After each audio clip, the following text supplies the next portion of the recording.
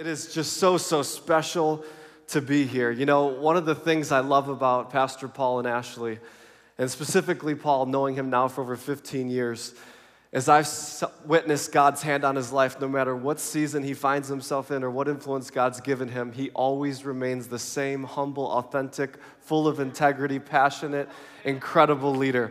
And I so love him. I could not have more admiration, love, honor in my heart for the entire Daughtery family. Caleb and Sarah, we've shared so many incredible memories together around the world, and Victory will always be a very special place for me. Like Ashley said, I was a volunteer in the youth ministry every Wednesday night while I was a student at ORU, and you know, I believed that there was a grace on this house that came on my life. How many people know there's a grace on this church? There's a grace for miraculous provision. How many people know we're worshiping God in a debt-free building? There's a grace for reproducing leaders. There's a grace for nations on this house.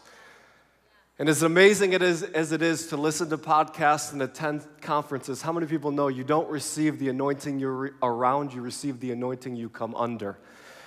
And when you plant in the house, there's simply no substitute for it. So why don't you give yourself a big round of applause for being at church on a Wednesday night tonight. You're looking amazing. Everybody knows the best looking people on the face of the earth are here in the Midwest. Would you turn to your neighbor and say this after me? Say, if it wasn't for you, I'd be the best looking person in church tonight for sure. And to your neighbor on the other side, say this after me real quick. Say, I prayed all week. I'd sit by you. For sure. Did anyone come hungry for the Word of God tonight? We're going to begin in Romans chapter 8, verse 18. I consider that our present sufferings are not worth comparing with the glory that will be revealed in us. Verse 19, for all creation waits in eager expectation for the children of God to be revealed. For creation itself was subjected to frustration, not by its own choice, but by the will of the one who subjected it, in hope that the creation itself would be liberated from its bondage to decay and brought into the freedom and glory of the children of God. Let's pray. Father, in the name of Jesus, Lord, we thank you that eye has never seen, ear has never heard. It's never even entered the heart of humanity, what you have prepared for us who love you. Lord, we thank you that you didn't come to make bad people good. You came to make dead people alive. And I thank you that as your word is proclaimed tonight, you're calling to life the eternal purposes of God over each and every person in the building. We position ourselves for you to encounter us tonight. In Jesus' name, and everybody said, amen. You know, everything we enjoy in creation began instantaneously with a simple four-word command. When God said, let there be light, the universe came into existence. And what's incredible is the universe is still submitting to that command. For the last 100 years, it's been scientifically verifiable that the universe continues to expand. It continues to obey those four words by the Creator. It's actually expanding at a rate from the latest astronomical findings. It's expanding at a rate of 500 kilometers per second. How many people know that's fast? But not only per second, per megaparsec, which is 3.3 million light years. That's how fast the universe is continuing to obey the voice of the Creator. And the earth that humanity resides in was given to us by God. In fact, God wanted us to have the planet. And in Psalms chapter 115, verse 16, it says, the heavens belong to the Lord, but he has given the earth to all humanity. And God basically said to Adam, here's the earth. It's yours. Lead it, govern it, influence it, manage it. I'm giving it to you. But after the fall of man, after Adam's rebellion, the earth itself fell under a curse. Sin stained creation. And for centuries, creation had lived under the weight of that sin. And creation had witnessed for generations the implications of humanity's fallen state. Think about this for a moment. Creation was there when there was a murder in the first family. Creation witnessed when Israel forsook the Lord and started to worship false gods. Creation was there. The mountains, the vegetation, the rivers, the earth itself was there as mankind's greed drove them to war generation after generation after generation. Creation has witnessed the injustice, the abuse, the pain perpetrated for generations, and creation's witnessed the devastation, the consequences of the curse, and its effects on the human soul. And creation itself, the earth is groaning for those who have been redeemed and renewed and cleansed and liberated to be revealed. We read in the opening text, for all creation waits in eager expectation. Creation itself is waiting for the church. And tonight I simply want to describe the church that creation has been waiting for generations. Number one, tonight I believe creation is waiting for a prevailing church. In Colossians 2:14, Paul reminds the church, he says, he canceled the record of charges against us and took it away by nailing it to the cross. In this way, he disarmed spiritual rulers and authorities. He shamed them publicly by his victory over them on the cross. See, we have to remember when Jesus died, before he ascended, the Bible says he first descended. And when he descended, he captured the keys of authority back. See, when Adam sinned, although the earth was given to you and me, we actually relinquished our leadership of it. We relinquished our authority of it. And although God's original intention was that humanity would lead it, would own it, would govern it, when we sinned, we gave up our right and our authority to lead it. So Jesus dies, and before he ascends, he descends, he recaptures the keys of authority. And check this out, holding the keys of authority in his hands, he says these words, all authority in heaven, but not just on heaven, also here on the earth, has been given back to me. And holding the keys of authority in his hands, he says to his disciples, he says to his followers, he says to his church, he says, therefore, because I've reclaimed authority of the earth for you, now I'm giving you your mandate. In the context of reclaiming your authority, he said, go into all the world and make disciples of entire nations. Now, I don't believe the Great Commission was given simply so that the church would go or so that the church would grow. If that were the case, Jesus might have said, go into all the world and add converts. See, I don't believe at its core the Great Commission was simply a mobilization mandate. It wasn't given. Jesus didn't just give us the Great Commission so that we would go. He said, I want you to go into all the world and not just make converts, but actually make disciples of nations. Now, if I'm going to take an individual on a discipleship journey, I have to purpose in my heart that I'm going to lead that individual, right? So if I'm going to take a nation on a discipleship journey, how many people know that means the church must lead nations? See, I believe the Great Commission wasn't simply a mobilization mandate, but it was actually a leadership mandate.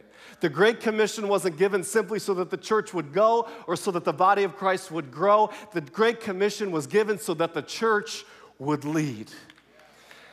Gone are the days that people get saved and hide in a church building once a week and wait for the rapture. How many people know it's time for the church to be found all over the place?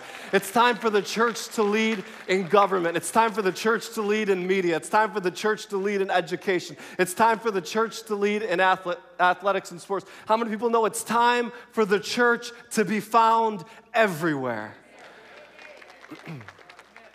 He gave us the keys of authority, and he said, lead. Now, sometimes the enemy has amnesia. He thinks, media and Hollywood, that still belongs to me.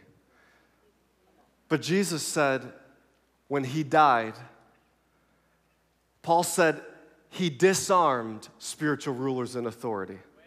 He disengaged them. So although the enemy has power, it's illegal power. I love this picture we get in Exodus chapter 7, verse 10. So Moses and Aaron went to Pharaoh and did what the Lord had commanded them. Aaron threw down his staff before Pharaoh and his officials, and it became a serpent.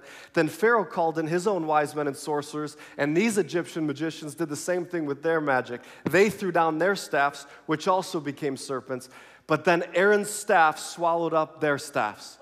So you remember this moment when Moses is standing before Pharaoh, Aaron by his side, and they throw Aaron's rod to the ground, it becomes a snake, and Pharaoh says, you know what, my people have power too. And he calls his magicians to the scene, and you remember they threw down the stick, but all of a sudden, Moses and Aaron's rod begins to consume the rod of the magicians. And that's a picture, because legal authority always overtakes illegal power. And although the enemy still has power, how many people know it's the church that holds the keys? It's the church that has been given a mandate to rule. It's the church that's been given the right to disciple and influence the whole world. Never forget last summer when we were in the nation of Nicaragua.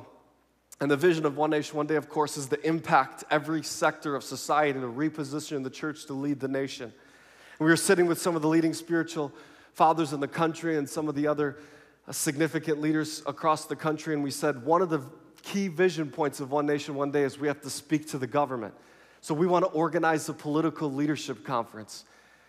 Several of the pastors said, Dominic, I understand that took place in Honduras and the Dominican Republic, but you don't understand Nicaragua. There's no way you will speak to Ortega's government. There's no way you're going to be able to gather political leaders in this political environment. And they started to walk through all the reasons why it was completely impossible. I said, you know what we need to do is we still need to rent the nicest indoor conference center in the country, and let's put a deposit down on that space, and let's continue to just act like it's going to happen. Well, all the way for months during our lead up in the journey, they were saying time and time again, week after week, month after month, you don't understand. This is impossible. It cannot, it will not happen. You will not speak to President Ortega's government. Even on Monday, when we arrived for the week of One Nation, One Day with the conference planned for Friday, they said it's not going to happen. I'll never forget on Wednesday morning, I got a phone call. They said, we cannot believe it. El Comandante, they don't call him the president, they call him the commander. They said El Comandante has ordered 400 of his government personnel to go to the political leaders conference. And then we got there on Friday morning, and I was sitting in the green room, and one of the pastor's daughters runs into the room with tears in her eyes. She said, in my entire life, I never witnessed this, nor did I dream it possible. There are 820 government personnel in that room. Every member of Congress, every member of the Supreme Court, every mayor from every city, the commanders of the army, the entire government is in the room. Sammy Rodriguez got up and preached this brilliant message. And then I took the platform and for 20 minutes gave a clear gospel message and said, who wants to call on the name of Jesus for salvation? And I watched 820 members of a government stand to their feet and call on the name of Jesus for salvation. How many people know we have legal authority? How many people know we've been commissioned to lead? And I believe creation is waiting for a church that has a revelation that we've got the keys. I think creation is waiting for a church who carry a deep and profound conviction that we belong in the room. And we don't just belong in every room and in every sphere. We have actually been mandated to lead it. Somebody say it's time for the church to lead. Number two this evening, I believe creation waits for a prophetic church. Somebody say prophetic church. I love Jeremiah 1:6. O sovereign Lord, Jeremiah says, I can't speak, I'm too young. The Lord replies, do not say, I am too young. For you must go wherever I send you and say whatever I tell you, and don't be afraid of the people, for I will be with you and will protect you. I, the Lord, have spoken. Then the Lord reached out and touched my mouth and said, look, I've put my words in your mouth. Today I appoint you to stand up against nations.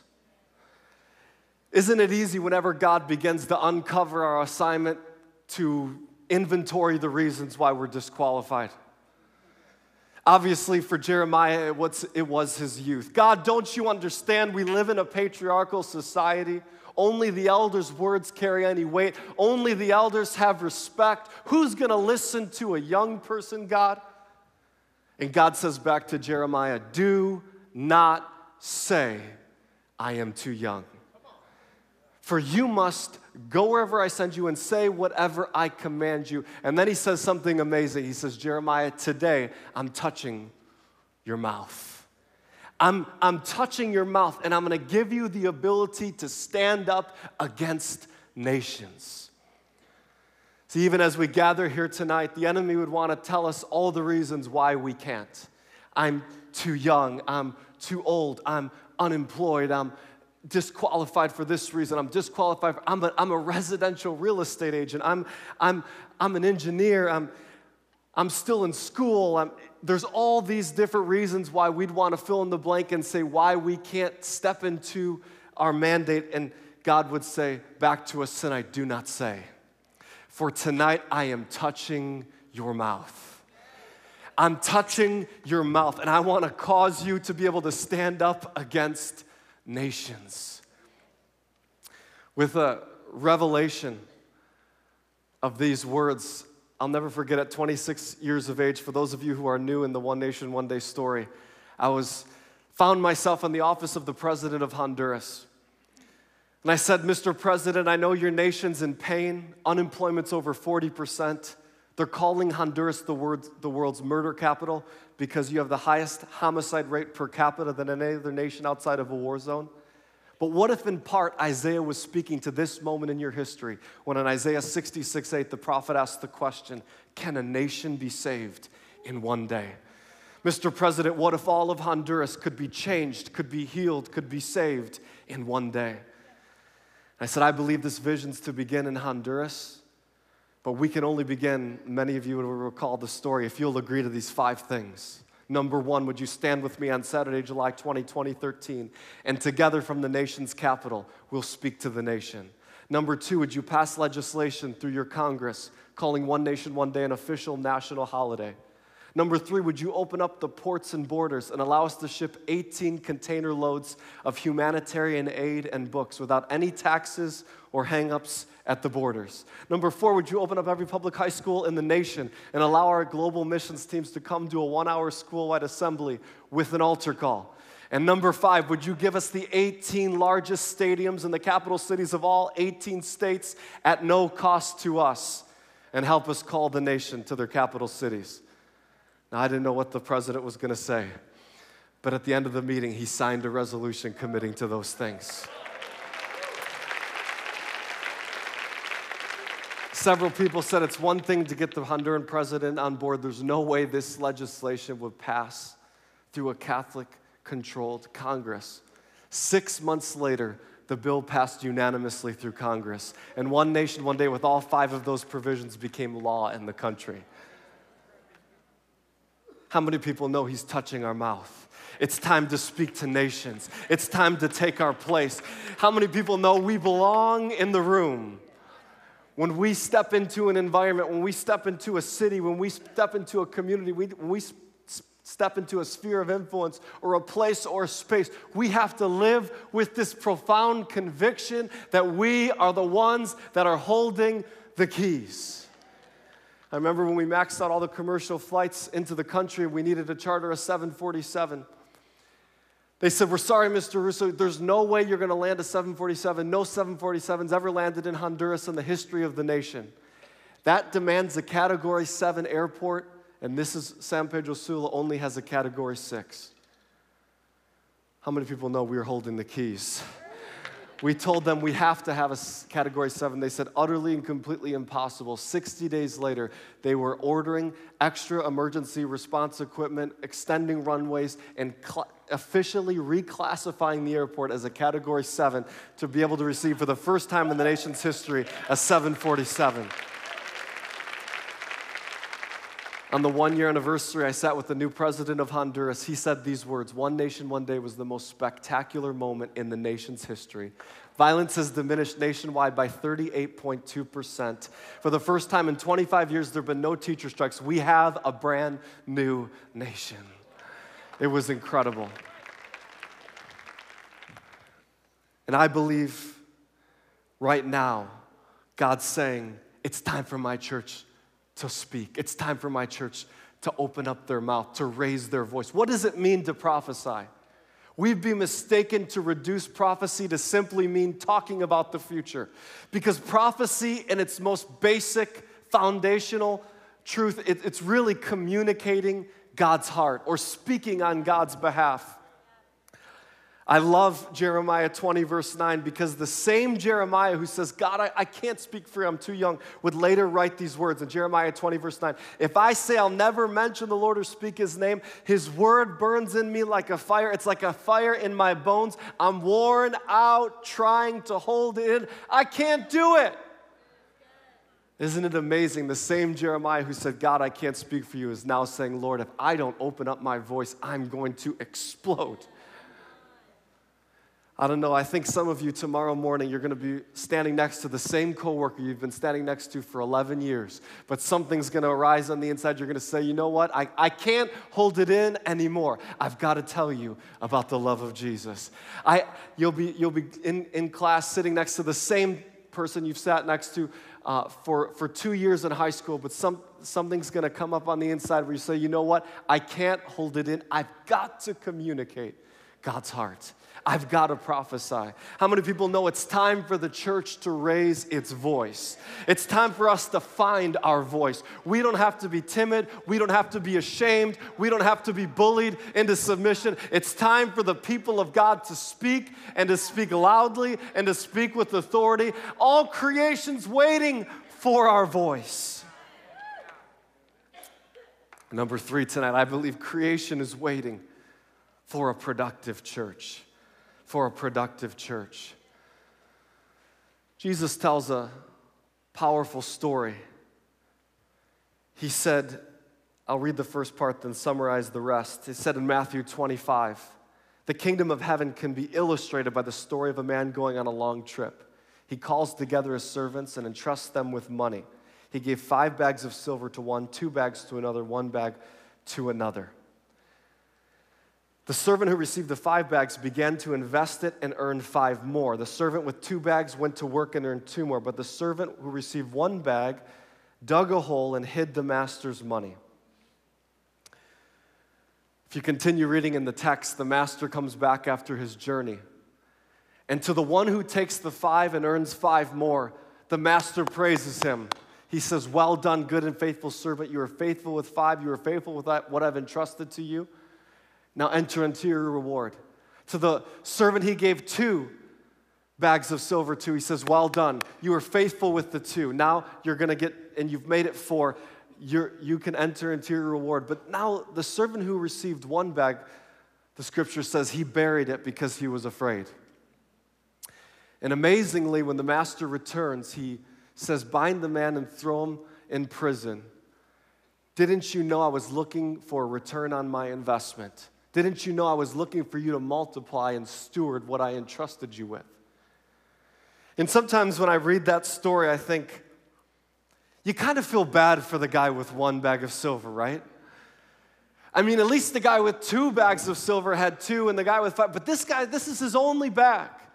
And he thinks to himself, "I need to play it a little bit safe because this is all I've got. And so I'm not going to leverage any risk. I'm not going to take any steps of courage. I'm not going to do anything that will really rock the boat. I'm just going to stay neatly in my lane. I'm going to hold on to what I've got because after all, I've only got 1. And in some ways, you could kind of follow that logic. But as I began to reread it, I saw, that really is an irrelevant point, because if that man was faithful with the 1 bag of silver, God would begin to breathe on it and bless it, and he would have had 2 bags. And then if he would have held these 2 bags in his hand and been faithful to leverage what God entrusted to him, God would have blessed it, and it would have become 4. Now he's got 4 bags of silver. And if he would have been very faithful, extremely faithful with the 4, and continued to take steps of courage, continue to leverage risk, that 4 would have become 8. Now he's got 8 bags, and if he was faithful, 16. From 16, then he would have been able to move to 32. Now he's got 32 bags of silver, and he said, you know what? I'm pushing it all in again. We're going to risk again. We're leveraging it all again. It would have become 64. Now he's got 64, which would have been 128, then 128 to 256, then 256 to 562. Now he's got 562 bags of silver because he was faithful with what was first placed in his hand. So you can't determine where you start in life. You can't determine what unfair treatment you've experienced, what abuse or injustice was perpetrated against you. You can't determine your family of origin, where you were born, what circumstances that surrounded you when you were born, what community you found yourself in. But I can tell you one thing. You can purpose in your heart that you're going to be extremely faithful with what he's put in your hand right now. And then you can say, you know what, I'm not just going to hold on to what I've got. I'm going to take the next step of faith and fill it with courage, fill it with risk, and I'm going to the next level. And then I'm going to stand in that new space, and I'm going to march courageously and boldly to the next place. Then I'm going to plant myself there, and I'm going to take another step of faith. Then I'm going to plant myself there, and I'm going to keep multiplying everything he puts in my hand. I'm going to be extremely faithful with it. I'll never forget this last year. We were finished with, we were about to leave for One Nation, One Day Nicaragua. This was our 3rd One Nation, One Day campaign. And I heard the Holy Spirit say, in Miami, he said, I want you to announce the next nation. I said, Lord, we haven't started all the formal meetings in that country. He named the country. And I thought, Lord, there's got to be a few nations between Nicaragua and Peru. I mean, Nicaragua's 7 million people, Peru's 30 million people. It's really like 3 nations in one because you have the coast, the big city, which is the city, the mountain, which is kind of classic Latin America. Then you have the jungle, the Amazon region. All 3 different cultures, all 3 different lifestyles, all 3 different blocks. And it's really like all 3 1M1Ds we've done in one because it's 30 million people. Geographically larger than most of Central America. I said, Lord, how are we going to go from Central America all the way to Peru, to such a significant country? Lima's like a first world city. It's the 2nd most populous city in the Western Hemisphere at 11 million people. And I heard the Holy Spirit say, I want you to believe me for a team of 5,000 missionaries. I thought, Lord, we brought 2,800 to Nicaragua, and to bring 2,800, I invited everyone I'd ever met in my entire life. And he said, and I want you to believe me not only for 5,000 missionaries globally, but I want you to register a team in Peru of 5,000 missionaries, where they would actually register just like the global team, pay for their expenses, their bus rides, their lunches, their t-shirt. They would train with their local churches, and you're going to have the Peruvian team members do the altar calls in their own high schools. You're going to have the Peruvian team members not just be translators, they're going to be missionaries within their nation. And the team will be a team of 10,000 people. I said, Lord, that means we're basically going to have to leverage absolutely everything all over. We're going to have to risk everything to pull this off. He said, exactly. And as we began to pray, we began to sense one of the words God said to me. He said, what happens in Peru will set in motion the next decade. And I thought, Lord, it's probably because of the size of Peru and the success of Peru. And now I've seen over the last 9 months, it's not because of that. It's because what happens in Peru is going to result in a global promotion for the body of Christ. I believe the faithfulness of the church in Peru will result in a global promotion for the body of Christ.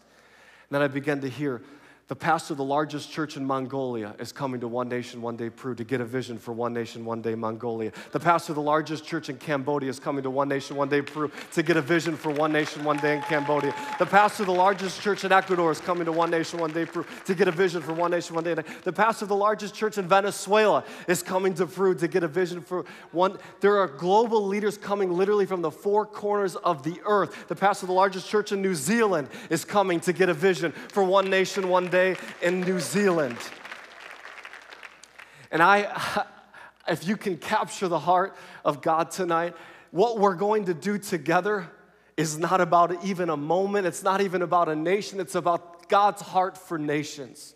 If we were to be honest, for 2,000 years, the body of Christ has been dividing. Think about it. From 300 AD till now, there's been more splintering, more fracturing, more groups, more denominations. How many people know the world has yet to see the power of a united church? But if there was anything to unite around, how about we unite around the salvation and transformation of nations? How about we unite around laying entire nations at the feet of Jesus and keeping them there until eternity?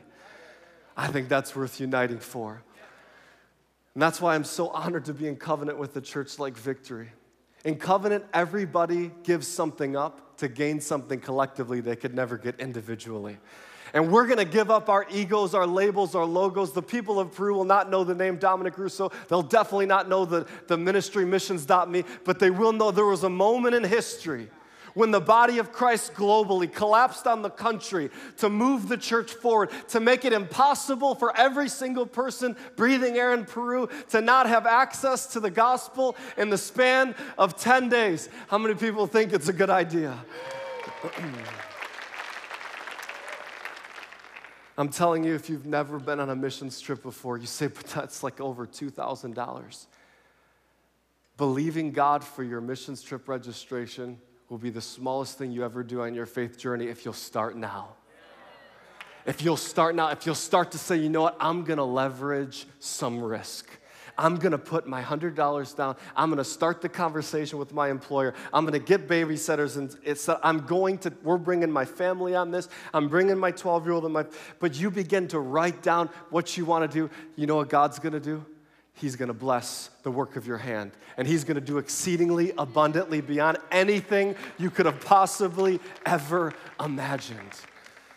40% of our missions team to Nicaragua was over the age of 40. This is not just for teens and 20. This is for families. This is for retirees. This is for the entire church to come together and lay an entire nation at the feet of Jesus. I believe with all of my heart that we're not just standing in a new season as the body of Christ. Seasons are a glimpse of something we've seen before. It's about to be fall in Tulsa, and you know what's going to happen in fall because you've lived through it before. The temperatures will drop, the leaves will change. I don't believe we're simply entering into a new season as the church. I believe we're actually standing in a new era. And in this new era, God is moving on His people and through His people as never before in human history. One of the things I so appreciate about Victory is you know the difference between gathering as the church and being the church. We gather as the church because Christ commanded us to. We gather as the church because the office of the local pastor was God's idea. But we have to be careful not to find our favorite seat, stare at the platform, and subconsciously conclude that everything that happens on this platform is church. When in reality, what happens on this platform really isn't fully church. I believe church doesn't really even begin until the moment we leave the building.